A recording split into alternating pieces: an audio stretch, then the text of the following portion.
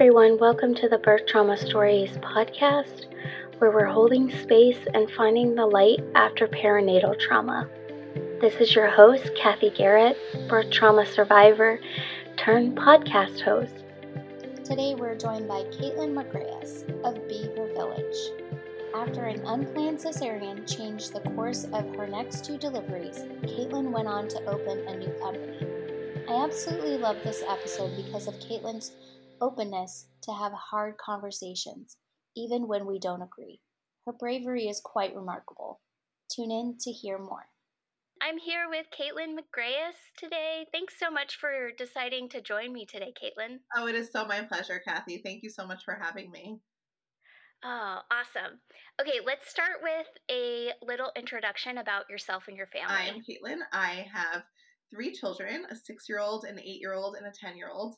And I had really different birth experiences with each of them, which sort of put me on the path that I'm on right now. And it's always so exciting to share my story because it is the thing that sort of gets me out of bed every day is helping other people understand what they're facing as they give birth, what the realities that exist in our maternal health care system, and helping get them connected to support.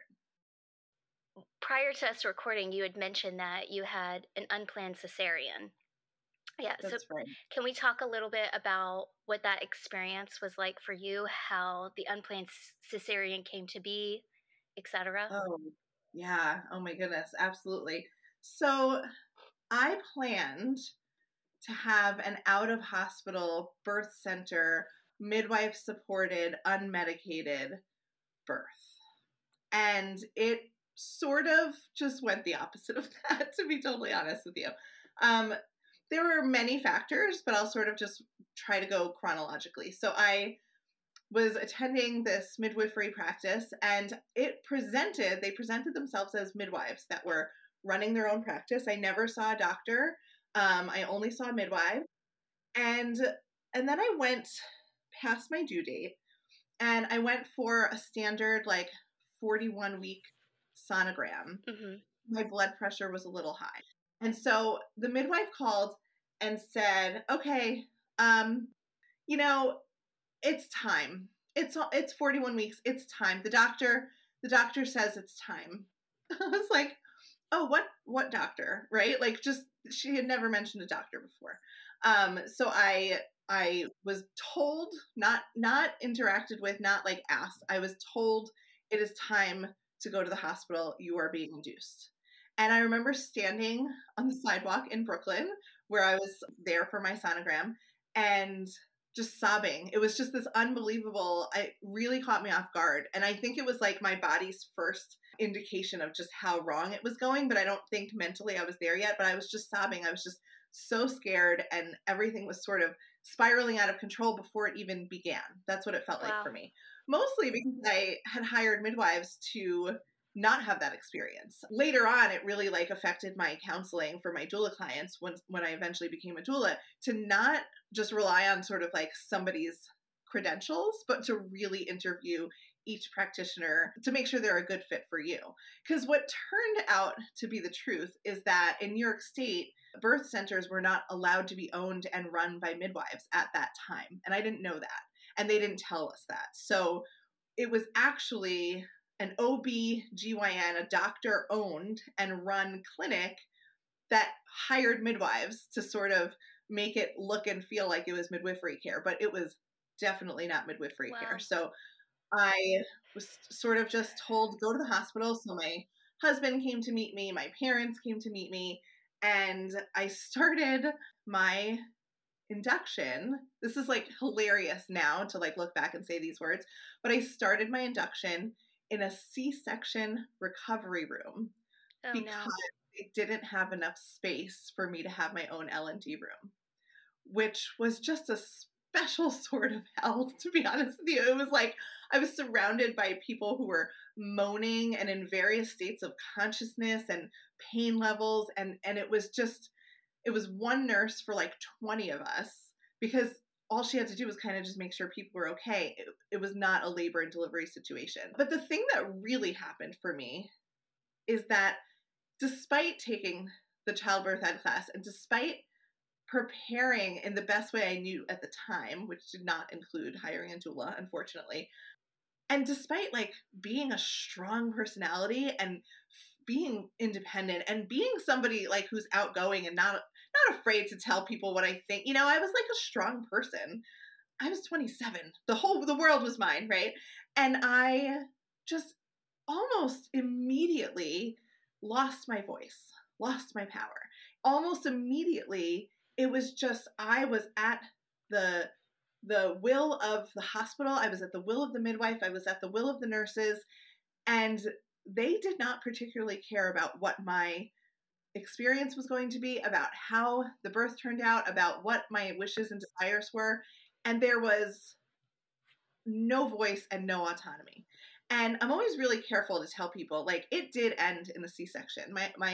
My first birth, this beautiful out-of-hospital birth center birth, turned into a cytotech induction that 6 hours later turned into an emergency C-section, because when I got the epidural, my baby's heart rate did all kinds of crazy things and we needed to get him out. And the thing is, though, is that the C-section for me was the best part. The C-section was when I said, I want this baby to be healthy, which is a super toxic statement, by the way, to like say the only thing that matters is a healthy baby, except I was saying that to my midwife. If I've gone through all of this, at the very least, get me a baby in my arms at the end of it, was what I was saying to her. The C-section was an exit plan. The C-section was relief. The C-section was, I can get out of this horrible situation where everyone is treating me with such disregard, I felt like I was being treated like a child. I was being told I couldn't, because I was in so much pain, quote unquote pain, I was not able to use the bathroom. I had to use a bedpan, despite not being medicated and being perfectly capable of standing up and walking. Only later on did I realize how absurd it was, that if you're birthing, you should be moving and walking as much as possible, quite frankly. Were the nurses telling you you're in all this pain when you really weren't?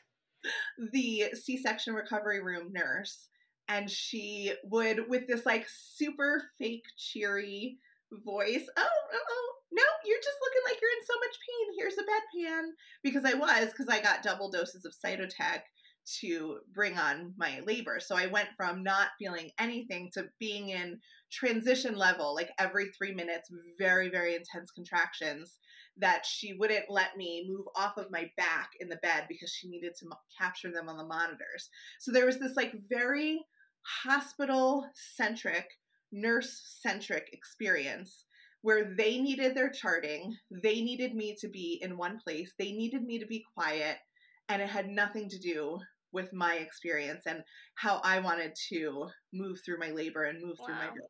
I'm so sorry.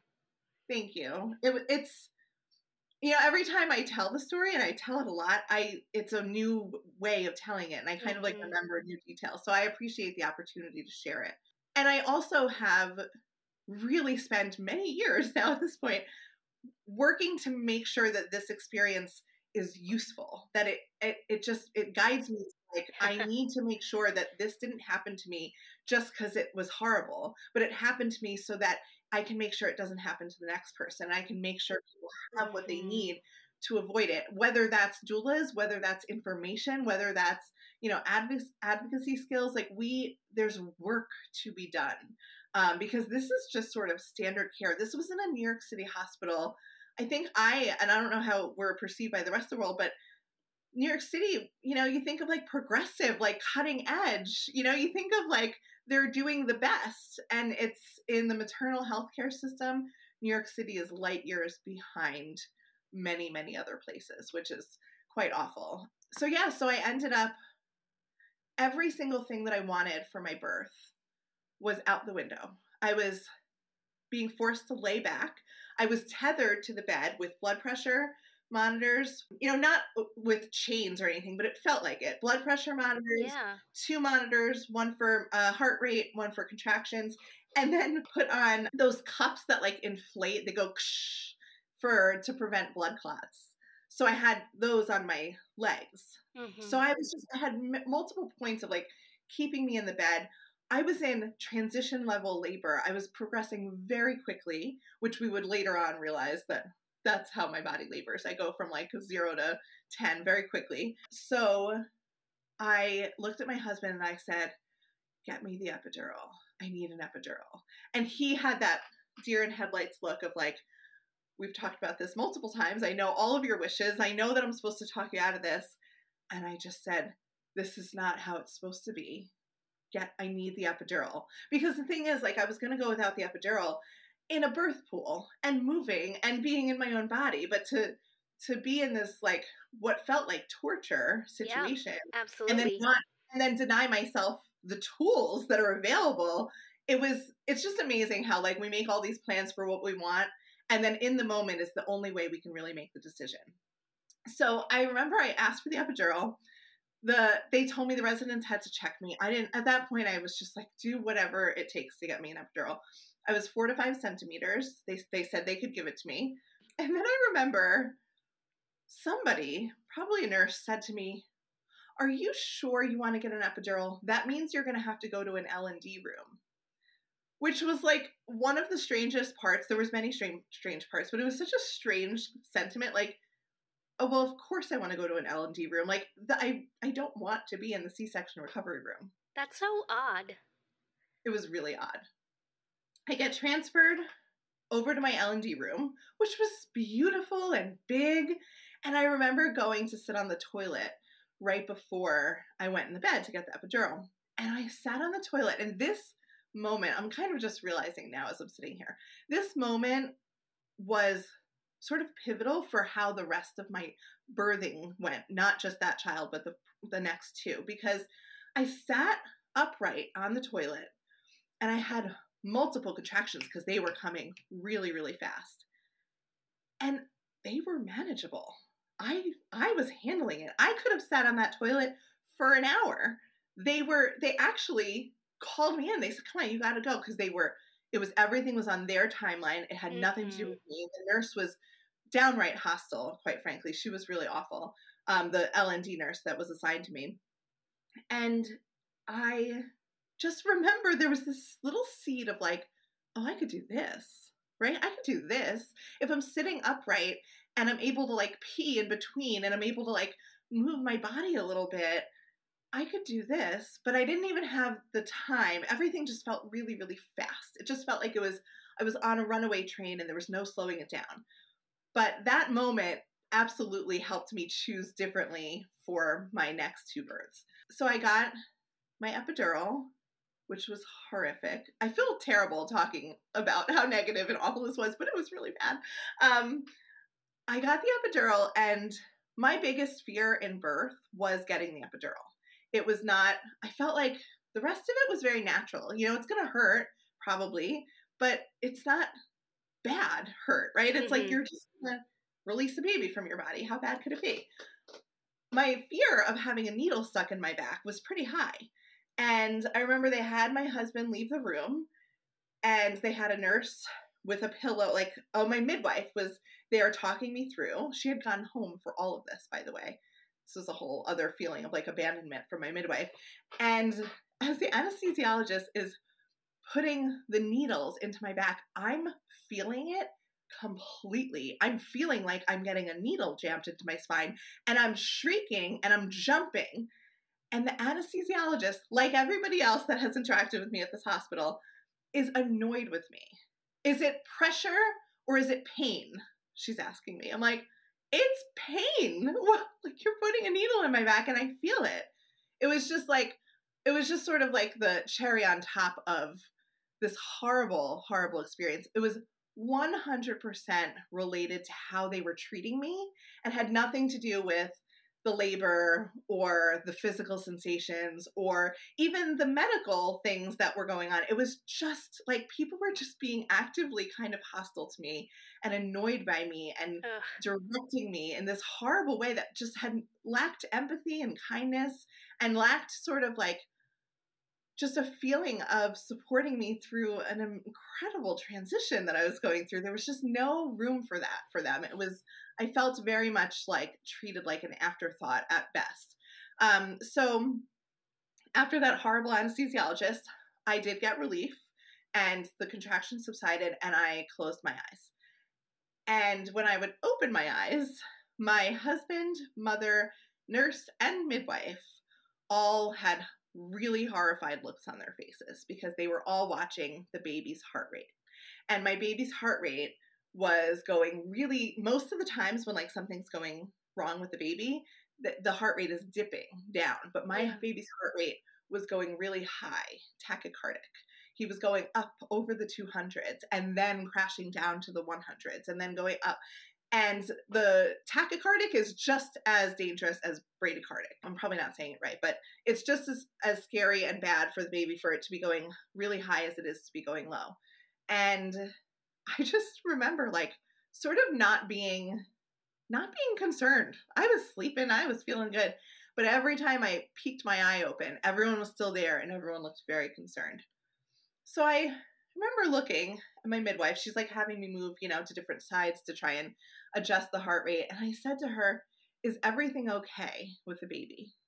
And her answer was, "We're just going to watch it for another 45 minutes or so, and then we'll call the OB for her opinion." And based on how their faces all looked and what they were telling me was going on, I said, "I just want a healthy baby."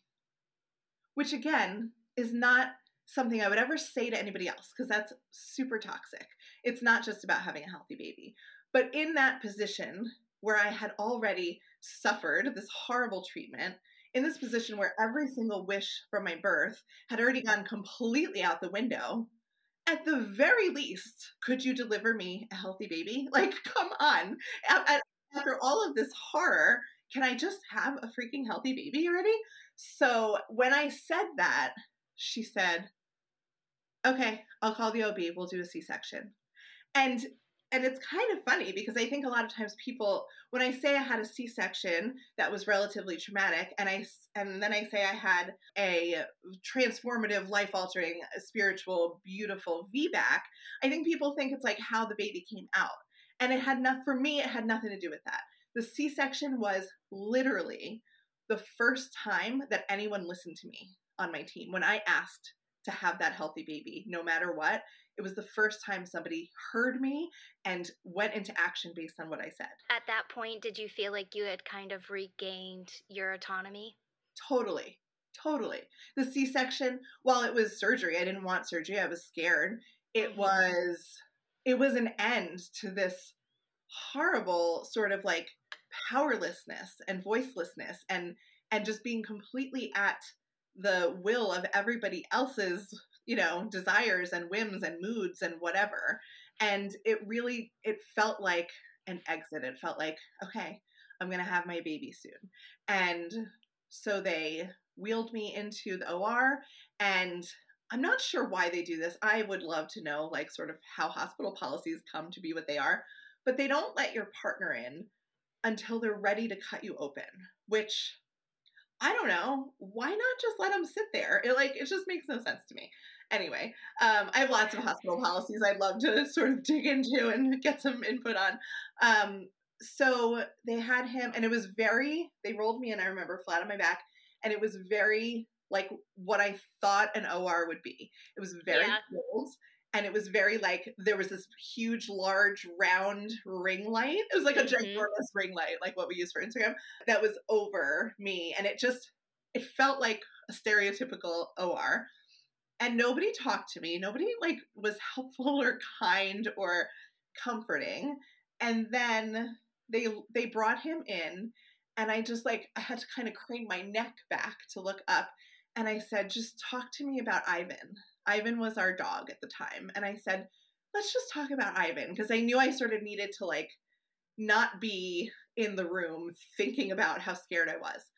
The other thing that actually I just remembered right now is that due to everything that was happening, due to the epidural, due to how quickly my body was moving in labor, due to all the drugs they had given me, I was shaking uncontrollably, which is something that often happens after birth for people, but it was happening during the labor for me. I think it's pure stress. It's just because interestingly enough, I didn't shake at all during my home birth. even afterwards. So it's really related to stress, this like this uncontrollable shaking. And I remember that they strapped my arms down, and I was shaking and like shaking uncontrollably into the straps. And it was just, that was pretty rough. That was really scary. And so the baby comes out. He goes to the, the thing for the pediatricians to look at him. My midwife goes and takes a picture of him, I think on my husband's phone, and brings it over. So now I'm getting sewed up and I have a picture of my baby. And I was like, okay, cool, I guess. I don't know.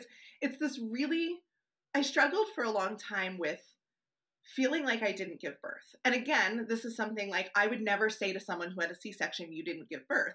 But for my personal experience, it just didn't feel like I had done anything. It's like I walked into the hospital, a pregnant person, and I had this horrific experience.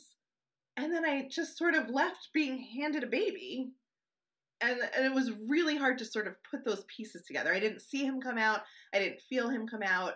I just he was bundled up completely. So I didn't get to like know them and like the thing that we do where we just like need to connect with our babies. And so I remember like knowing so much about like the microbiome and wanting to like connect with him and touch him. So when they brought him over to me finally, totally bundled up, so all I could see was his head, I remember my husband says I tried to eat his face, but it wasn't that. It was just that was I could only access his face. So I just kind of kissed him and mouthed him all over because I just needed to connect with him. And then they took him away. So he was out of the room and I'm laying there shaking and they're sewing me up and they did a great job. I'll tell you that. I had a wonderful recovery from the C-section. But I was flipping out because my arms were hurting and it was shaking and everything was going on. And without talking to me about it, because this is apparently the culture of that hospital, the anesthesiologist gave me drugs to make me pass out. He gave me anti-anxiety drugs. So my husband was watching me and I'm talking and then I'm like, oh, and I pass out. And he was like, is she okay? But the anesthesiologist knows he just gave me something to do that. But there was never a discussion about like, I'm going to end your consciousness right now. Like, it's just, It's absolutely mind-boggling that this is how medical care is administered, quite frankly. Well, and imagine what that moment was like for your husband. I mean, terrifying. Yeah, like you just see your wife pass out. I think he was at that point still holding the baby. I do remember they took the baby before I was done, but I think he was holding the baby and just like looked over and I was done. And it's like, it was very jarring for both of us, I think, for all three of us, quite frankly. And so I remember they like finished up with that, whatever they were going to finish up. My husband went to the nursery to sort of like make sure the baby's okay, make sure they weren't giving him a bath, make sure, just you're on the baby. My mom came to me in the C-section recovery room where I had just been, which was quite ridiculous. And then I got the baby and I started my breastfeeding journey there. And there was sort of this like, I will make this breastfeeding thing work if it kills me, because every single other thing had gone out the window. Mm-hmm. We did. We breastfed for 21 months with the help of a breastfeeding literate pediatrician who did not tell me to formula supplement on like day 3 of life when he was losing all kinds of weight and I was all stressed out. But yeah, that was the experience. And then to top it off, I mean, there's many other things. Oh my goodness. Oh, let me tell you this was the most traumatizing part for my brother and sister-in-law who were on the phone when this happened. But I have to tell you, like, how bad all the treatment was. This didn't even faze me.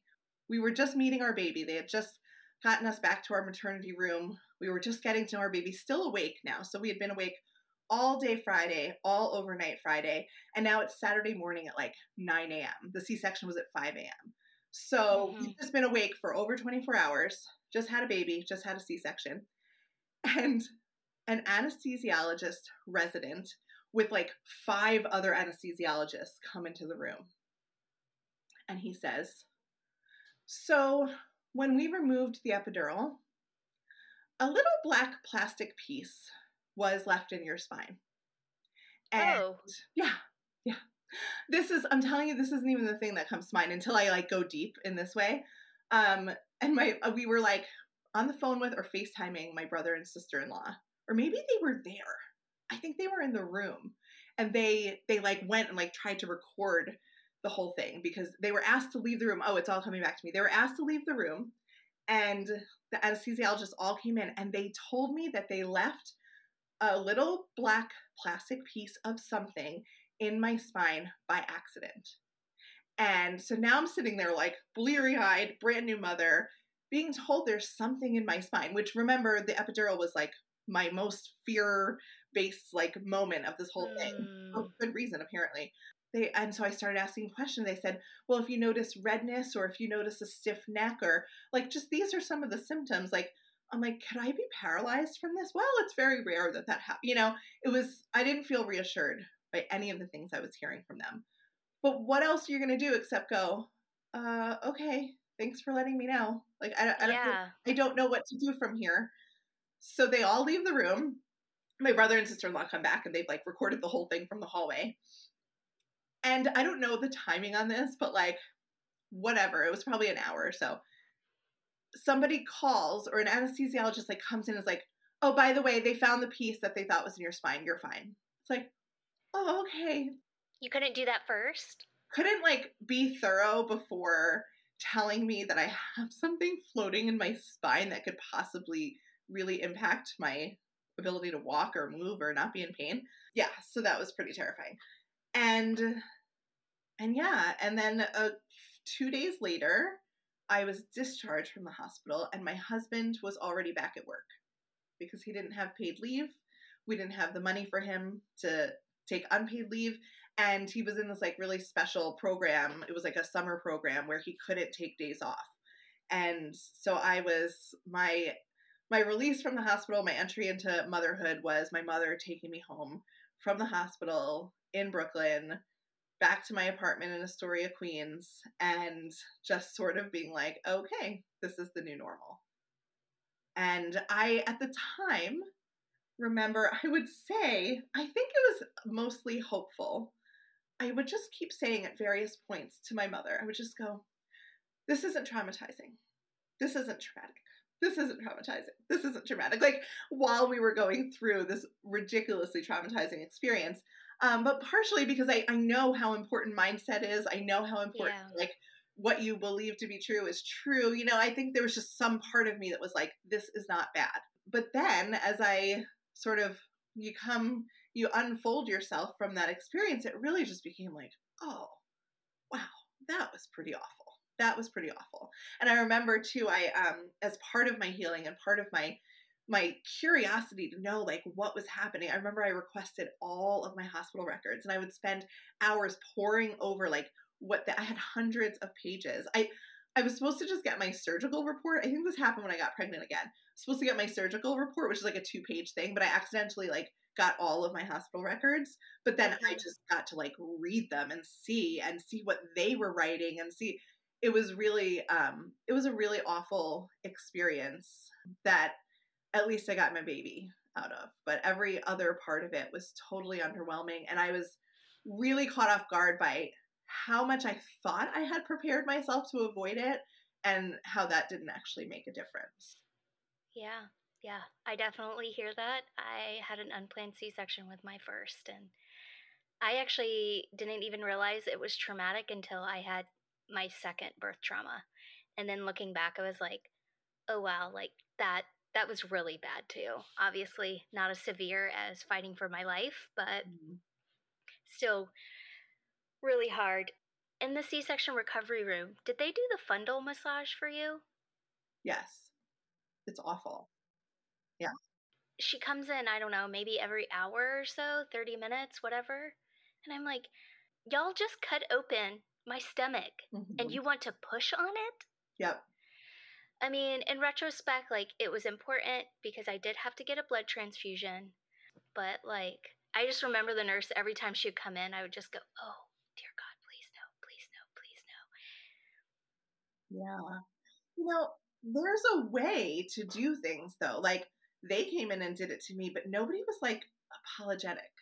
Nobody, like, not that you have to apologize for doing your job, but nobody was like, hey, I know this is uncomfortable, but it's what we have to do to keep you safe. You know, like I feel like that would have just been reassuring. They were just, for me in that experience, which was so different from my subsequent two births, it was just like, Yeah. I was annoying them with my presence, and there was very little sweetness. There was very little kindness. And there was just a lot of sort of being annoyed by the tasks that I was making them do. And compassion. I think that's imperative no matter the reason you enter a hospital. Compassion is an absolute game changer. Yes, absolutely. I could not agree more. Yes. I feel like we need to take a moment because that was a lot. It's a lot. And I feel, I know this is sort of the nature of the podcast, but it's hard to put all of that out there because it's my story. It's my story. It's my journey. And like somebody else could have gone through that entire process with the exact same things happening to them. And they might have felt so cared for. They might have felt, so respected or weren't expecting. I think my personality required a little bit more of like kindness. I think I was much more anxious than I understood. I absolutely had postpartum anxiety that I quite literally did not realize or have diagnosed. I still haven't had it diagnosed formally until I had my second baby. And I remember when I have my babies, I always call my mom in, like the first 2 times in the hospital, and the third time she was there. So she was right there for it. And I just sort of like vomit out the whole story. Like I just get really manic and chatty and just like, oh, this is everything that's happening. And I remember being like, Mom, I love him, my second baby. I love him so much, but I feel calm. Like I was confused about how I could love my baby and also feel really chill. Because with my first baby, I was in such a heightened state of anxiety due to probably just having a heightened state of anxiety plus the entire unfolding of the events. I couldn't put my guard down in the hospital for sure. And then that was my entry into motherhood. So how do you then go and just be this calm, like earth mother? It wasn't happening. I was sitting in my apartment then worried about him. I was having intrusive thoughts about him, like somebody dropping him and his head cracking open or the dog eating him. Like I was just having these really intrusive thoughts that were not real or true. But my deep, deep, deep, incredible, eternal, maternal love that's really hard to describe to somebody who hasn't experienced it. Like I always describe it as like the Grinch, when the Grinch's heart grows 3 sizes. That's how having a baby feels to me. It's like, this is my heart now. It's the fullest capacity. And then, whoa, oh my God, here we are. New capacity, new love that I didn't even know was there. But it was so looped and linked and entangled with anxiety for my first that when it wasn't for my second, I was like legitimately confused about the lack of anxiety while also having the love present. So yeah, so it's a lot. It's a lot. And it's hard to sort of say it all out loud when there's also so much more, right? Like I was fueled by this. I learned. And you know what? Quite frankly, I really believe there's a reason for everything. And I don't, for me anyway, right? I can only speak to me. And I feel like the reason that happened to me is because I was a special ed teacher at the time. And I loved being a special ed teacher, loved being with the children. But I was not called into it. People are like, this is my calling, teaching's my calling. And I'm like, I don't know, I like it and I'm good at it, but it's not the thing that like keeps me up at night. It's not the thing that drives me, that makes me so excited. And I hadn't had that yet. I was sort of like a passionate person, but didn't have a direction. And this event, this lived experience, which there's really no replacement for lived experience. Agreed. This lived experience set me on this path where I'm going to wake up every day for the rest of my life and figure out how I'm making that not happen for the next person. Yeah. And that has looked different, like across, and it's going to look different across my life, but that will always be the goal because it is shameful that it happened to me. It's shameful that was standard practice. My birth story and the trauma behind it especially sort of drives me because there wasn't a horrible medical event. I didn't almost die. I had the standard American healthcare experience for mothers. I was told to lay flat on my back. I was given drugs. I was ignored. And then I was told I needed a C-section. And the whole time I was sort of treated like an afterthought. And that is the standard American medical experience for mothers right now. And I really want to change that as much as I can. Yeah. And I personally struggle with the sentiment that everything happens for a reason because Probably doesn't agree with me on that one. no, and that's fine. That's fine. I mean, you're entitled. I don't take offense to that. You're entitled to your opinion. So I appreciate that you added the second part of for me. I can only say for me. But I think for me, like, it's really hard to say my AFE happened for a reason. Literally fighting for your life, fighting to be a mother, especially like several years later, has been really hard to wrap my mind around. And I am a person of faith, so I wholeheartedly believe that this was part of God's plan, but I think that I'm just not in that place that I've figured out what that is yet. And if that's just doing the podcast, that's okay. But I think it's okay for us to like, I appreciate having these conversations because it gets me thinking, if that makes sense. Mm-hmm. Oh, it makes perfect sense. I've always been kind of an old soul, so to speak, and like I have anxiety too, so I'm definitely like an overthinker as well. And so I think like hearing other people's stories, I almost always take something away from someone's story. And I think like my twin sister as well had a uterine rupture, and that put her on the path to becoming a doula.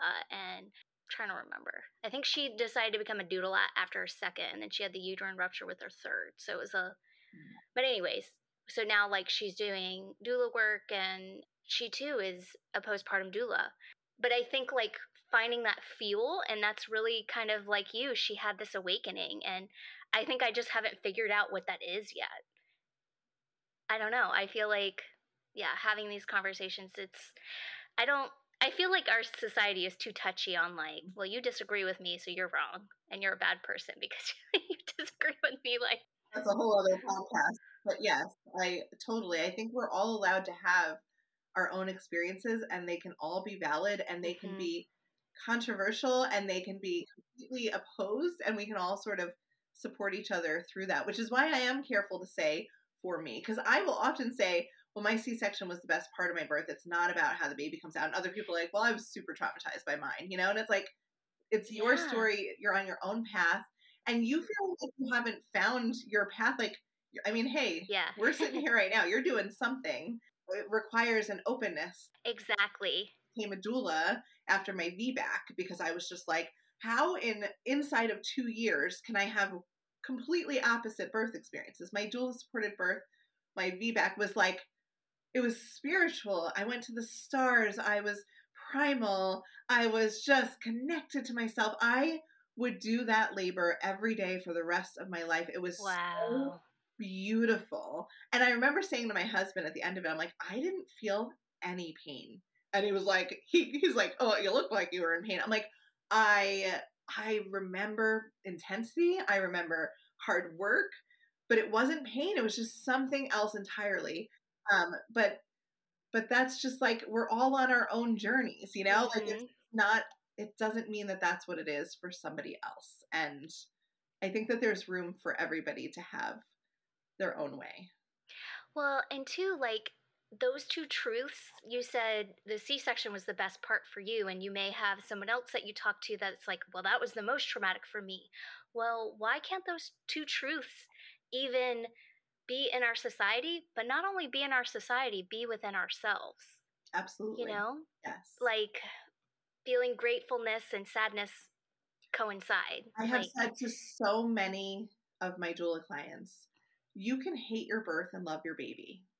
You can be so traumatized and upset about what happened to you and be absolutely over the moon for your little one. Like, it's just so many conflicting ideas, or that seem conflicting, can actually exist within us at the same time. And I think that's part of, like, sort of to take a tangent here, that's part of why these conversations are important. That's part of why getting in the room with other people, like in the room, is important, because when we're all on social media and we have memes and we have little comments, we all get this like black and white version, this really non-nuanced version that's very blunt and not true. It's just not the truth, right? Like, and when we start telling our stories and we can see the connectedness that we have, you can see parts of your story in me, and I'm sure I could find parts of my story in you, and that really unites us. And what really unites us is this experience of becoming mothers. It is,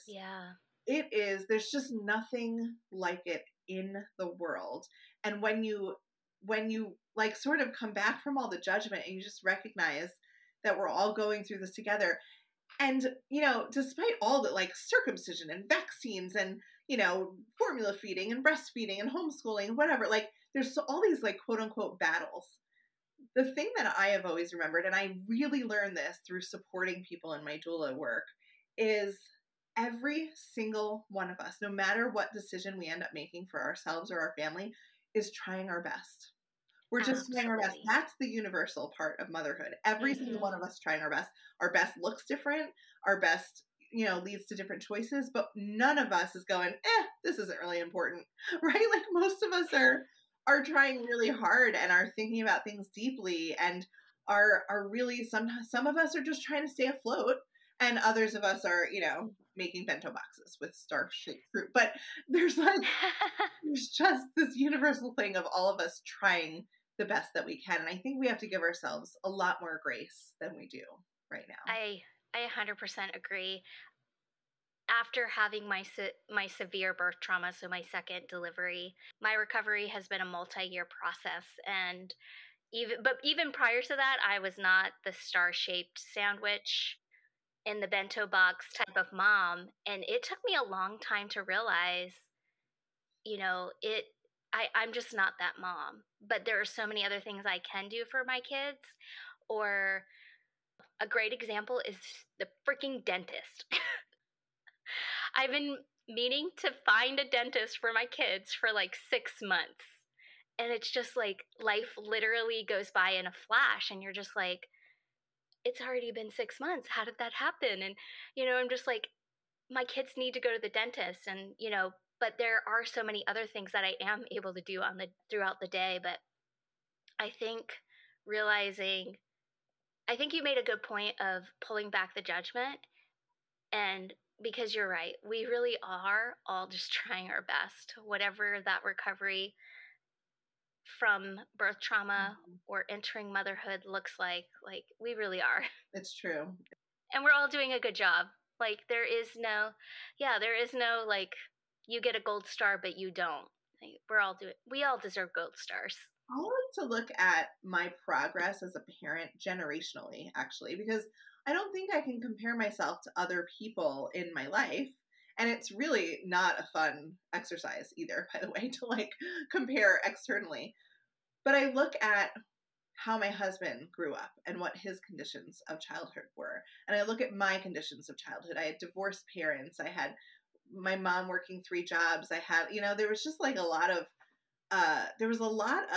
trauma in the childhood. And again, not sort of overt. I wasn't being abused or anything, but it wasn't a loving home, a loving 2-parent home. And my husband was same. His father left when he was 6 months, and his mother was an immigrant going for her master's degree. And so he was sort of like, he was a little bit discarded, you know, he just sort of had to make his way. And then I look at our 2 children our 3 children. Sometimes you forget about the middle one. I look at our 3 children who are being raised imperfectly, of course, in a home with so much love. So much love, with warmth, with healthy food, plentiful food, with a safe neighborhood, with friends and a great school and lots of activities. And I just think, you know, we're not doing this perfectly. I yell sometimes, you know, like we don't have enough money to do the things I would love to do, but they're having a wonderful childhood. And across the generations, we're making it better. We're breaking a lot of patterns. And that is what I like to compare myself to when I'm feeling maybe like I'm not doing enough. It's like, you know what? We are doing enough. We're doing better than the people before us did. And that is by design. That's not a knock on our ancestors, but that's by design, right? What do you want for your children? You want them to have better than you had. Yeah. I actually remember my dad saying that to me, like when I was, I think my earliest memory of that is like when I was in middle school. You know, like he instilled that into us from a very young age. And I grew up in an alcoholic home, and yeah, same thing. My husband grew up in an alcoholic home. Same thing. We do drink, but we drink very minimally and very responsibly, and we are trying to, I like to call it breaking those chains, because for me the imagery, it sticks a little better. But yeah, it's so important to pull back and recognize, even if you yelled literally all day long, like hopefully there was at least one hug where your child still felt loved. I'm sure that they did. And actually, when I do yell, I apologize. I let them know, you know, and we talk about it, and we make a plan, or I make a promise, and you know, there's just like, there's an attempt at healing beyond that. There's not, I try to not make that the norm, even though it happens more than I'd like, because I'd like it to happen zero, but it's just not the reality of my situation. But we do talk about it pretty openly and try to repair sort of on the spot or as soon as we can. And the repair by seeing an adult apologize for their behavior, right? Which I didn't get so much as a kid. I don't remember the adults in my life sort of leveling with me. I try to break that up a little bit as well, which feels good. Yeah. We absolutely can. That's amazing. Well, thank you so much, Kaitlin. I cannot express enough how much I enjoyed our conversation today. Thank you. Same, Kathy. Same. Yeah. Thank you so much for having me. You're so welcome. Thank you again, everyone, for tuning in today. We kindly ask you to head over to your favorite podcasting platform to leave us a review. It really helps with searchability and finding different podcasts. This is your host, Kathy Garrett, and you've been listening to the Birth Trauma Stories podcast, where we're holding space and finding light after perinatal trauma. Bye-bye.